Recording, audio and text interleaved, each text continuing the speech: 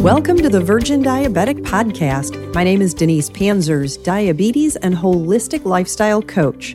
Type 2 diabetes is a disease that plagues over 115 million in the U.S. and hundreds of millions worldwide. I was one of those unlucky people to be diagnosed with type 2 diabetes and prescribed medication with 4 daily insulin shots. I was devastated. I realized, contrary to what everyone told me, I could reverse my diabetes, and my happy day was when I eliminated all medication and insulin and regained my health. Join me on this journey to learn and gain insight on reversing the effects of your diabetes. Hi, everyone. I am so pleased today to be reaching across the globe over to Australia. And I know you seem so far away, but thankfully with video, we feel like we're right next door to each other. I've got Sallyanne Pisk, who actually has worked in the health field for about 30 years. And she is experienced as a practitioner, a researcher, manager. She's an accredited practicing dietitian, mindfulness practitioner, and an author. And she's a health and well-being presenter for the new Feisty, Fabulous, and 50-plus community radio program and podcast. Now, just a little bit on Sallyanne. She founded Eating for You, an online business to help women reclaim themselves and their lives through mindful eating and living, which we are going to chat about today. Now, the Eating for You approach is based on scientific research, Eastern nutrition, and of course, we have to pepper in Sallyanne's own experience of transitioning from dieting to mindful eating. And she realized that healthy eating really was not meant to be so hard. So we will talk a little bit about her emotional eating triggers checklist as well. So Sallyanne, I'm so happy that we got to connect today. I know it's pretty early for you, but you look wonderful and you sound full of pep and energy. So I think we're going to have a wonderful conversation. So welcome and thanks for joining me today. Yeah, thanks, Denise. I'm just really excited to be here as well. The early start has been worth it so far. And I'm sure it will be. Continue that way. It will. It will. Hey, once you're up, that's half the battle, right? Getting up early once we're up. Yeah. But tell me a little bit, Sallyanne, what actually drove you to go down this path, especially the piece on mindful eating? Okay. Yeah, it's really interesting. I should start at the beginning, but I always want to start somewhere in the middle. When I finished high school, I didn't go to university straight away, and I had been working for about 2 years, and I started thinking about working in health. And at that time, I could have gone into exercise science or I could have gone into nutrition, and I was interested in the psychological aspects of health as well. I chose nutrition, obviously, and I'm really pleased I did because I feel like it sits now in the middle of everything we do. We know that sleep impacts on how we eat impacts on how we sleep. Exercise and nutrition have a strong relationship. And we also know now, about the gut brain connection. So not only does nutrition impact on how we feel, we know that how we feel impacts on how we eat. So there's this lovely two-way relationship with, food and nutrition right in the middle there. At the time I chose to go to university, I had my own issues with eating, and I summarize it this way, why did I ever go on that first diet? But really it was like, you kind of grew up in Australia, and I think unfortunately it's still the same, generations, beyond me, is that you think the right way of eating is going on a diet. So it's kind of like somehow once you leave childhood, teenage years, you can then go on a diet. So it was very much that culture of following someone else's rules for yourself. And so that was sort of there thinking, this is awful. This is just a horrible experience. I don't like it for myself, and, I want to be able to help other people avoid going through this. So that's kind of how it all began. Of course, I'm happy to explore any of that further. And then I realized in my 20s, having, graduated as a dietitian, having worked for a few years, that it wasn't just about having food knowledge or nutrition knowledge. There was more going on with our decisions around food. And it comes down to our relationship with food or these food rules that we've grown up with. But also, we often learn, perhaps in our childhood, and we see others doing it, that food can become a source of comfort. And this became really obvious to me when my brother died suddenly, because for the first time, I realized two things. One, that I had developed a comfort eating habit to deal with the grief, of this sudden loss.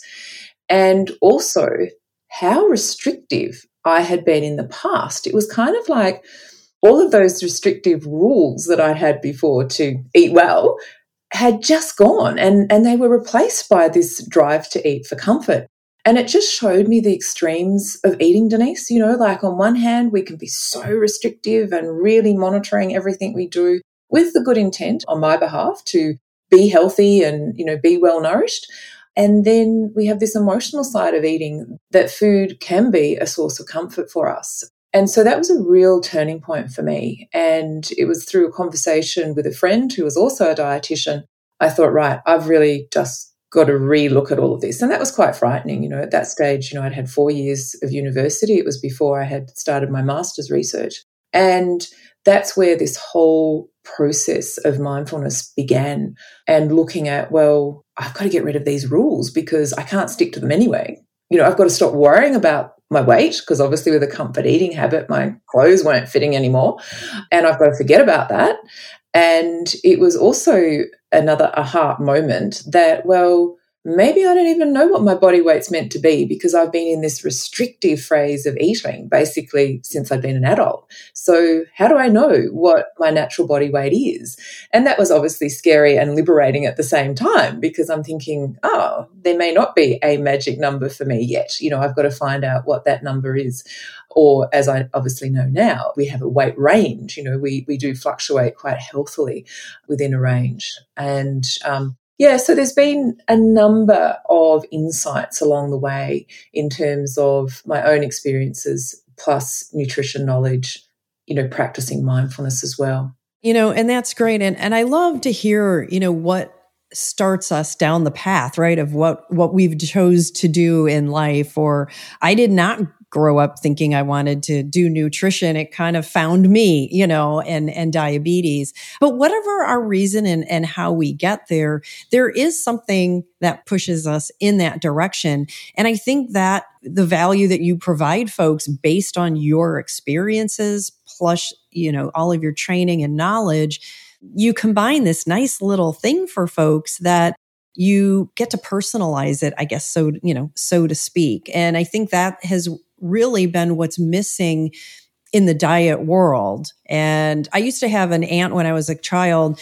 Every Monday, she said, okay, I'm starting a new diet on Monday, so I'm going to enjoy myself over the weekend. And that was like inbred, right? Yeah, I've heard the same. Right. Yeah. Like, okay, maybe not the best, idea.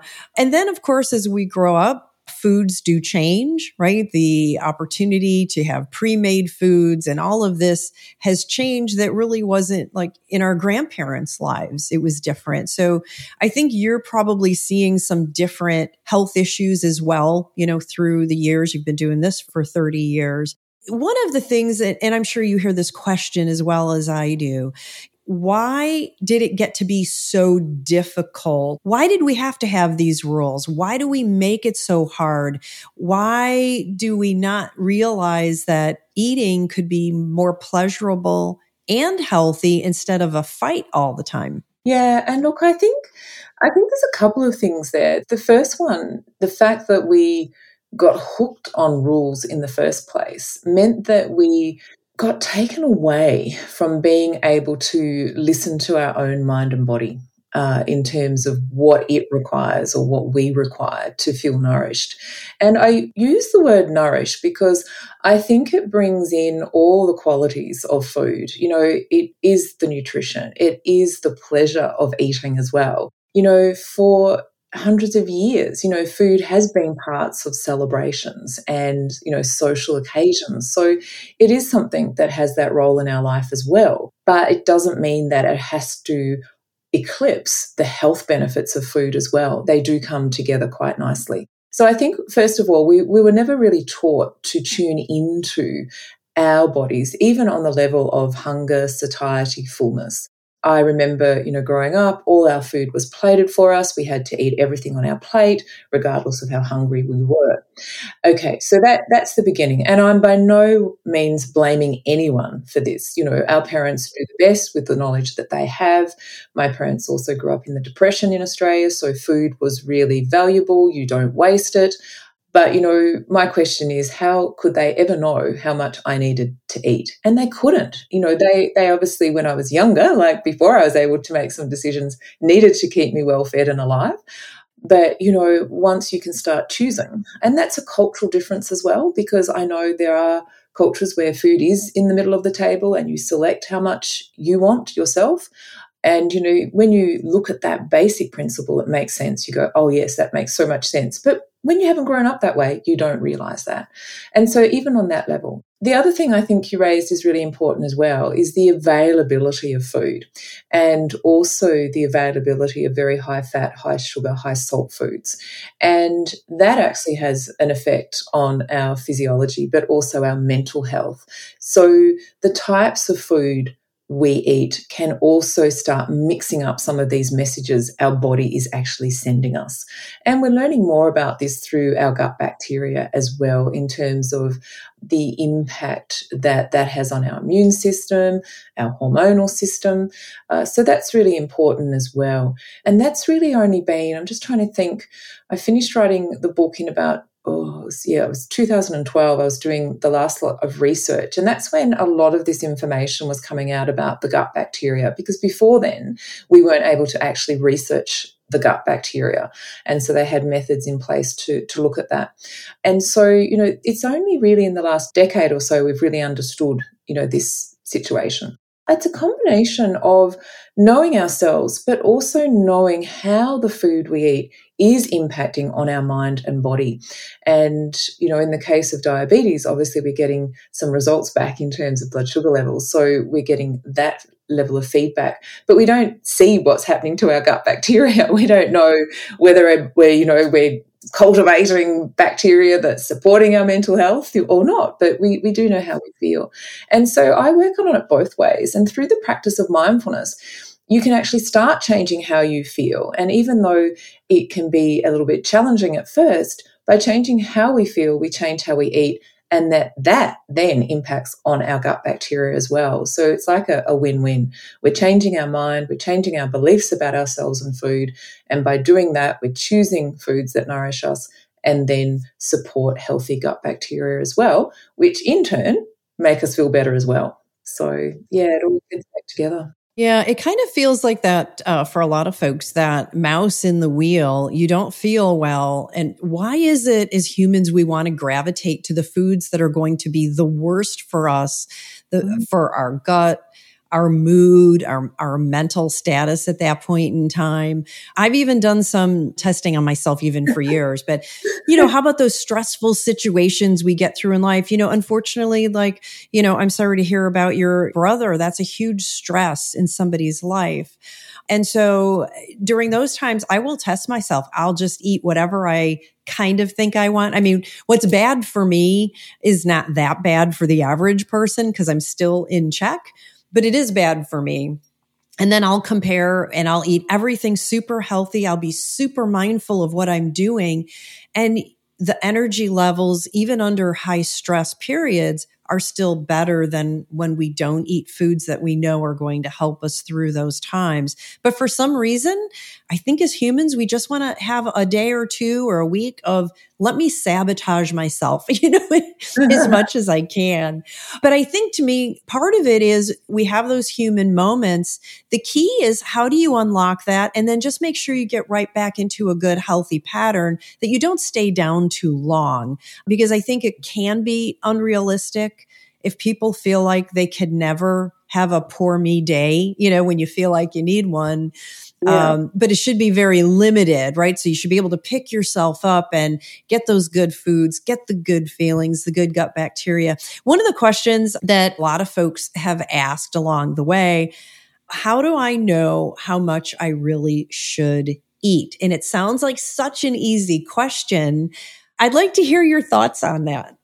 Yeah, and I just wanted to say too, this is about experimentation as well. And there's an aspect of mindfulness that I've really embraced even more so in the last 12 months, sharing women's journey, with their food.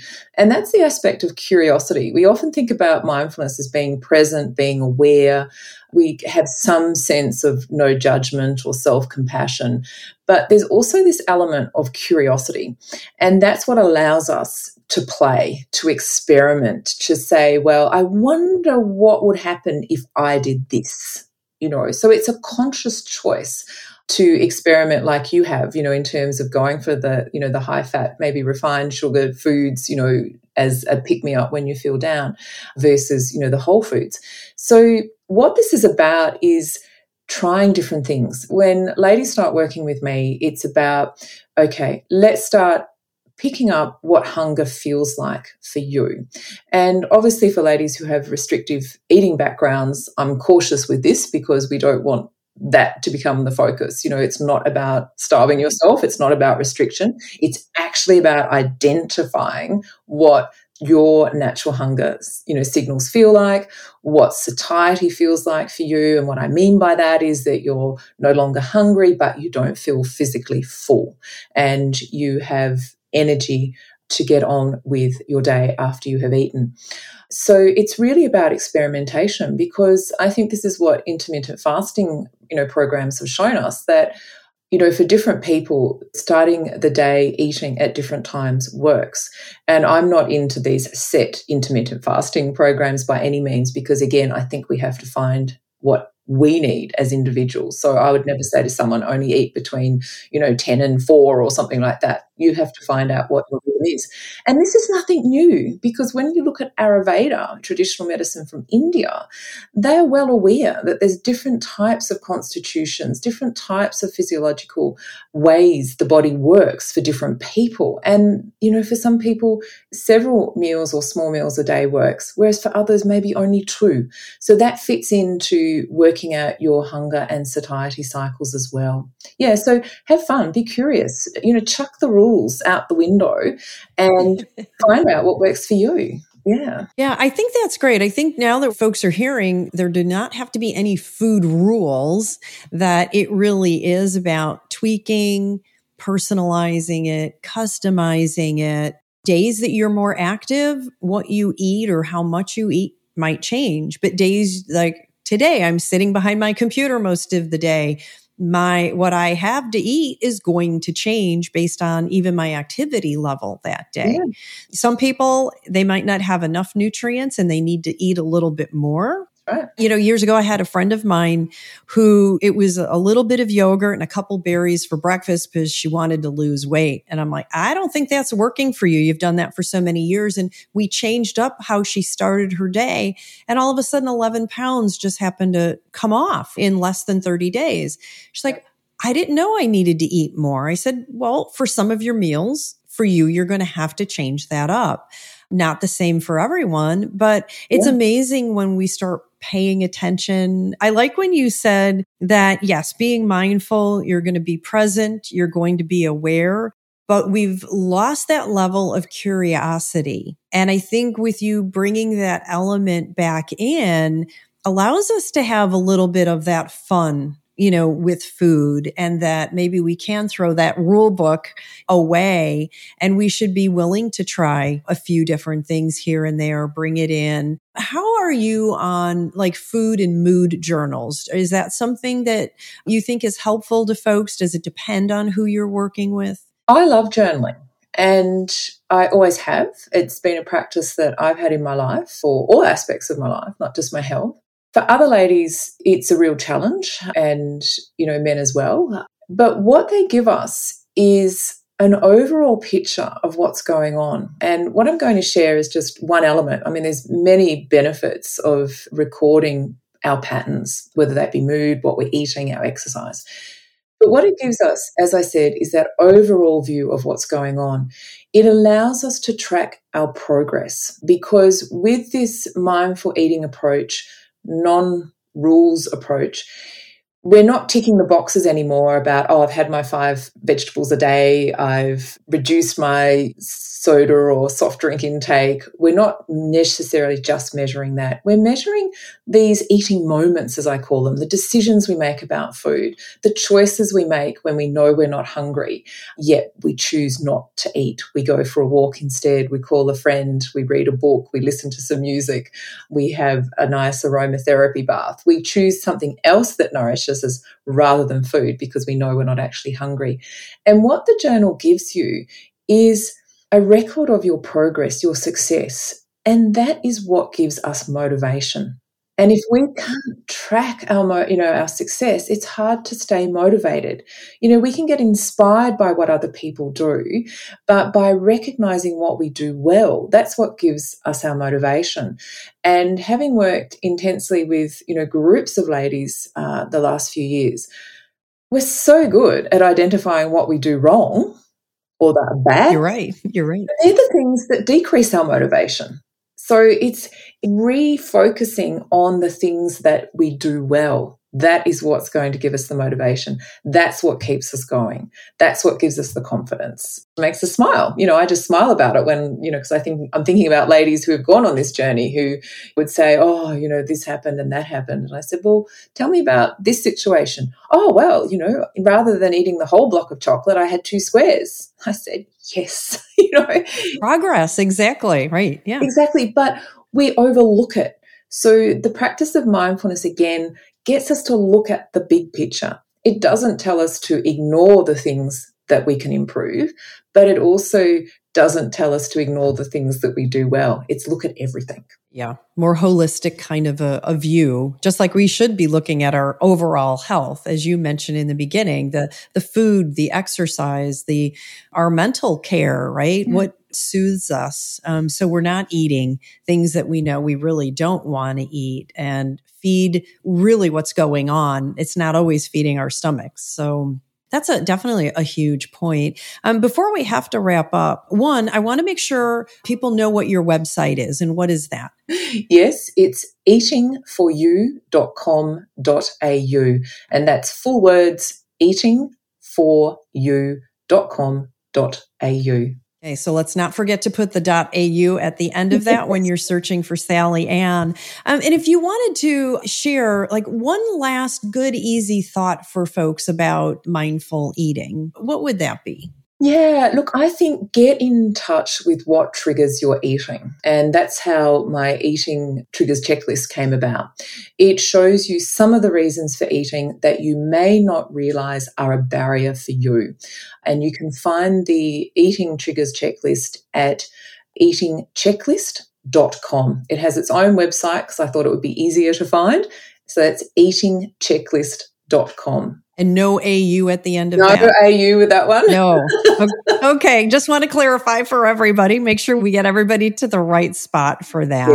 Yes. So I love this. I'm completely aligned with where you are on mindful eating and what that should mean for us. And I really hope that today people are literally hearing that don't expect to go out and get a list of food handed to you to say, this is what will work for you. If somebody does that, you need to do a little more research. You need to be working on foods that are for you. Would you not agree?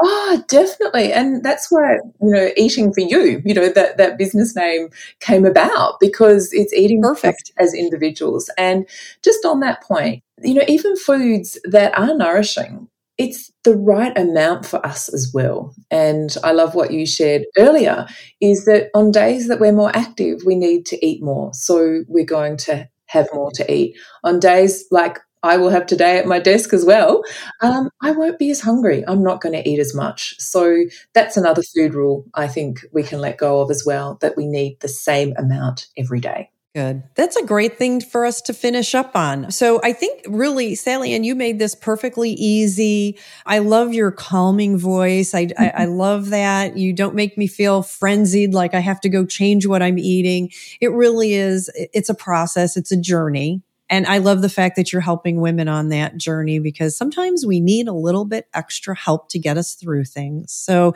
again, your website for folks to look for you is? eatingforyou.com.au. Perfect. So I hope everyone goes and follows up and checks out Sallyanne Pisk. And Sallyanne, it was such a pleasure chatting with you today. I wish we had a little more time. Maybe we do another session one day. We'll focus on something, and definitely, hope that we can keep in touch. I know we're miles away, but through the internet, it certainly makes it so much easier these days. Yeah, no, I've loved being here, and I do hope that, your audience, your community has got value today. I think they have. So again, Sallyanne, thank you so much. And I look forward to connecting with you very soon. Thank you. Thank you. Thank you for joining me today. New episodes are released on the first and third Wednesday each month. For more information or a free consultation, visit reversemydiabetes.net. Follow me on Instagram, The Virgin Diabetic, and on Facebook, Reverse My Diabetes. I wish you the best of health.